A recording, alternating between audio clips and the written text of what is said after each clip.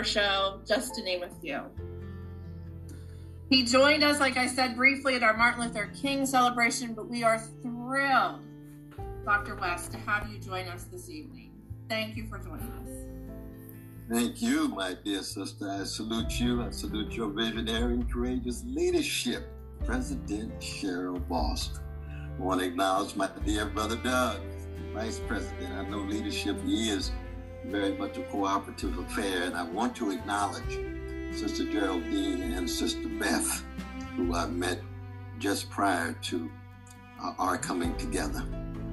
I am just so blessed, so honored, and so privileged to stand before the Maryland State Education Association. Why? Because teaching is a sacred profession. It is rooted in a profound calling. Career, but a calling. It may entail a career, but it's rooted in something deeper than even a profession. It is a vocation. And I say that in a very personal way because my mother, Irene B. West, was an exemplary and remains exemplary human being. She was a teacher for over 25 years. She was a principal for another 13, and there's an elementary school named after her in Sacramento, California, called the Irene B. West Elementary School. It is no accident that I ended up being a teacher too. And so when you think of the role of teachers, the role of education, and the focus on the precious little ones, the children, the young people. How do we shape their hearts and minds and souls and bodies in such a way that they can be, in the language of the great John Coltrane, a real force for good? So when we think about meeting the moment,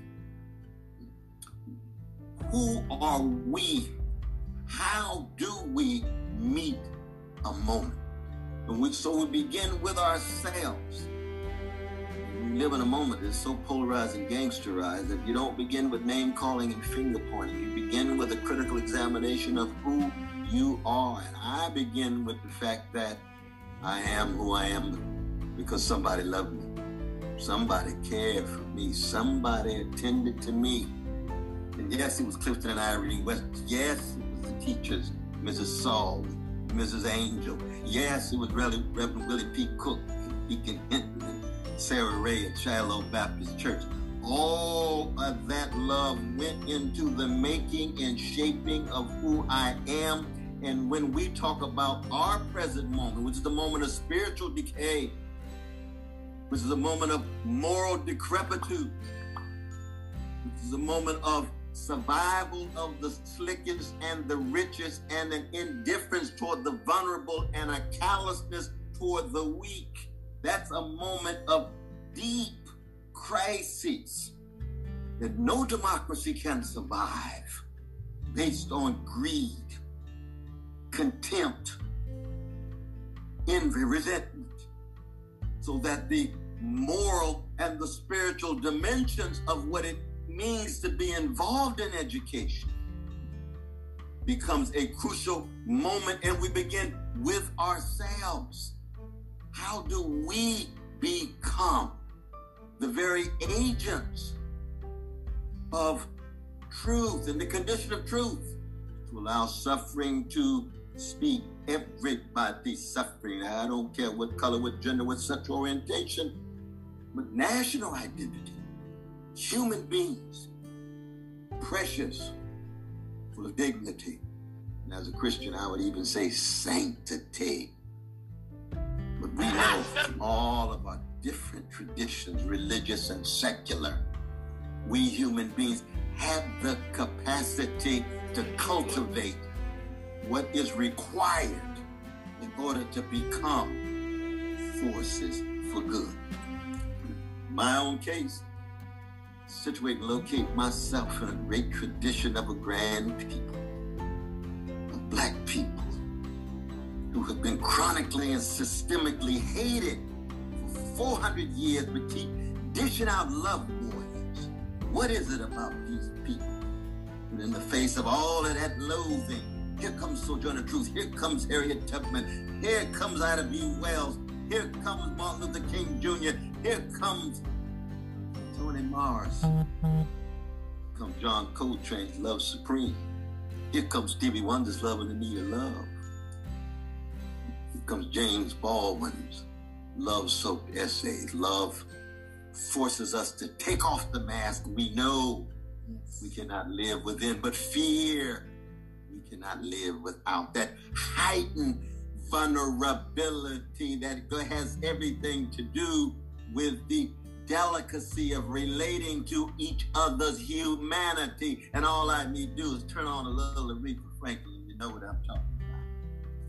I listened to a little David Ruffin and the Silky Soul of the Temptations. This is not an invocation of entertainers. They also are educators because they are concerned about a quest for truth connected to suffering. They're concerned about justice in the form of love, because justice is what love looks like in public, just like tenderness is what love feels like in private. I come from a tender people. I was read and said, try a little tenderness. Babyface has not just a roni, but a tender roni. There's something about kindness and gentleness, soulfulness, and soul is the sharing of a soothing sweetness against the backdrop of a grim catastrophe. And that's what we ought to do as educators. We learn from the artists and the musicians, because educators at our best, we are artists. What do artists do? They master a craft and a technique.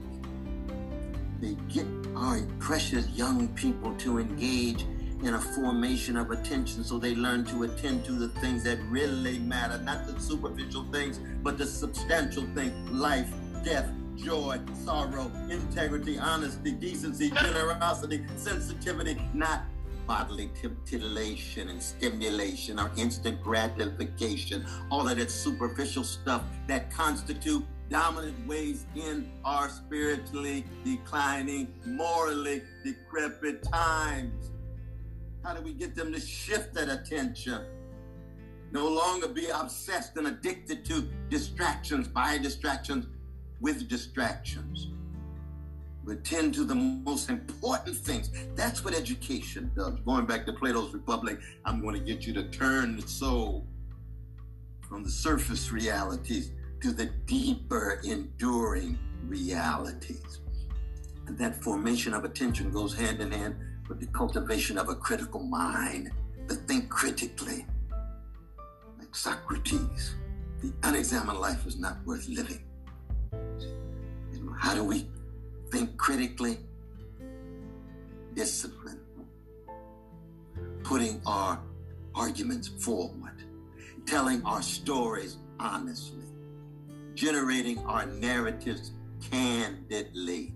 Formation of attention, cultivation of a critical mind, and then the maturation of a loving soul.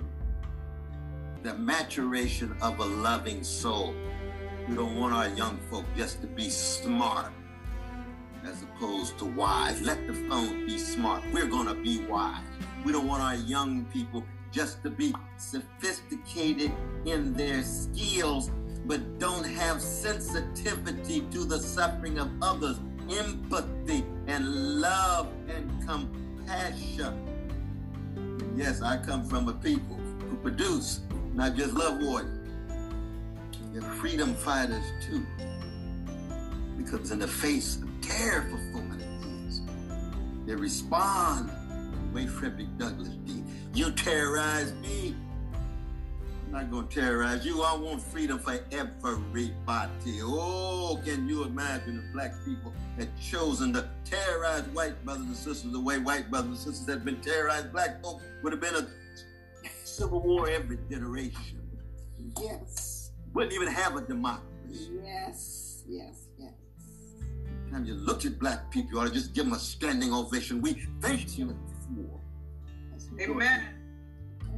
Dorothy Heights. Where did she come from? We thank you for the Shirley Chisholm. We thank you for the Malcolm X's and others, especially that later Malcolm. Early Malcolm was wrong about white brothers and sisters. They not devils, but he was trying to keep track of devilish behavior. That's right. Devilish behavior is the human thing, but white supremacy is no joke. Come on now. No joke at all. It's deadly. But to be a love warrior and a freedom fighter, and then to be traumatized for 400 years and decide to be a wounded healer rather than a wounded hurter. Woo! All of us got scars, all of us got bruises. But you take the suffering and you transfigure it in such a way that with your heart, mind, and soul as a thoroughly educated, I didn't say miseducated the way Carter G. Woodson understands it. He's right. Educated all the way down. So you're all the way live, the way our funk masters from Dayton, Ohio understand. Because when you all the way live, your mind is sharp, your soul is sensitive, your body is ready to take on whatever burden. And you're ready to be then a blues educator. What is a blues educator? What is the blues? Blues ain't nothing but a personal narrative of a catastrophe lyrically expressed. You're on intimate terms with catastrophe. Nobody loves me but my mama, and she might be jiving too. That's B.B. King. He's the king of the blues. Strange fruit that a genius from Baltimore City named Billie Holiday sang about. That's catastrophe. Not a Negro problem. That's a catastrophe visited upon black people. But in being on intimate terms with catastrophe, you still respond with self-respect and self-trust and self-assurance for self-determination. So that the blues is very much about, in the face of all of the despair and catastrophe, we will not deny it, but we won't allow despair and catastrophe to have the last word. Yes. So as a blues educator, you're wrestling with the precious ones who are wrestling with catastrophe. Too many dilapidated schools, too many indecent housing, not enough health care for the poor and working classes. Thank God for the trade union movements that put the focus on working people. But understanding what? Understanding that it's not ever a matter of simply justice. Justice is fundamental. Justice is indispensable. But any justice that's only justice soon degenerates into something less than justice. You need love. Justice is not being a do-gooder. Justice is not a fad. Justice is not some kind of fashion to make you feel good about yourself. No, love undergirds the justice. So justice is what love looks like in public because they go together, but love is deeper. So as a teacher, you are there because you have a deep, genuine care for the children. Yeah. That's deeper than justice. That includes mercy. That includes patience. That includes embrace of the ones that have given up on themselves, but you refuse to give up on them. That's why I'm here today. Because of my teachers and my mother and my father and those who never gave up on this brother. And I'm not going to give up on anybody. Because I'm a living example. I'm a testimony of what teachers can do to keep a particular life together, a community together that preserves a tradition that's always looking for that justice grounded in genuine care and concern. Our Jewish brothers and sisters talked about Hesed, one of the great gifts of Hebrew scripture to the world. Hesed, loving kindness and steadfast love. Spread it to the orphan, the widow, the fatherless, and the motherless. Spread it to the persecuted and the subjugated and the dominated. Do justly, love mercy, walk humbly with thy God, says my God. Yes, you don't have to be a follower of Judaism, Christianity, Islam to understand the profound truths of the connection of love and justice and healing and freedom, all headed toward democracy. And what is democracy? Democracy ain't nothing but the concrete institutionalization of a jazz sensibility. Because lift every voice is the anthem of black people. And democracy is about lifting your voice. It doesn't say lift every echo. You can't be an extension of an echo chamber and have a democracy. You gotta learn how to find your voice. You can't be a blues woman or a jazz man without finding your voice. You can't be a copy. You can't just be an imitation or an emulation. You gotta be a creation. And we try to move our children, move our precious ones of all colors from just copying everybody, being conformists. Find out who you are, and your voice is just like your fingerprint. Ain't nothing, nobody in the world like you. And you the only one got that fingerprint. You the only one got that voice. And as teachers, you all understand, you're the only one who can execute your vocation, given the distinctive and singular gifts that you have. Oh, what a great calling you have. And I want to end on a note of joy, because our culture of impunity and lack of accountability and lack of answerability and lack of responsibility, especially those at the top, organized greed at the top, institutionalized contempt of poor and working people too much at the top. Yes, places like Harvard too. I got to deal with it every day. That's why I'm in but not of the place. Just like I'm in and not of the world. But the key is finding the joy in what you're doing, in your calling, in your vocation. Talking good. Because once you got the access to that joy, you got something that nobody can take away. And that joy is connected to memories that nobody can erase. And that constitutes the wind at your back for the hope. Never give up on the children. And hope ain't got nothing to do with optimism. Black people have never been optimistic about America. But it had nothing to do with pessimism either. Because don't be surprised by evil or ever paralyzed by pessimism. You got to get fortified in order to fructify. You got to get ready in order to engage in your deeds, in your actions. And hope is going to be as much a verb as a virtue. Hope is not a mood. It's not a feeling. It sets a standard. And as long as you stay in motion, as long as you engage in your actions, as long as you keep your connection to excellence, moral and spiritual, at the highest level, and then are willing to give of yourself, empty yourself in order to empower others, then you're ready for the tradition that I'm talking about. That's the train that Curtis Mayfield was talking about when he said, people get ready, don't need no ticket, just get on board. That's the caravan of love that the Isaac brothers were talking about. That's the love train that the OJs were talking about. Not just songs, but ways of life, modes of being in the world. And that's the only way you can bring together that justice, that love, that freedom, that healing, that education at its deepest level. I'm not talking about cheap schooling. I'm talking about deep education, about transformation, with a sense of humility, a sense of tenacity, and a sense of maturity, of growing up, not just growing big, not just growing rich, not just growing old, but growing up. Maturity. That's what the best of the Black freedom struggle has been trying to tell America. You've been too childish, addicted to innocence. When you gonna grow up?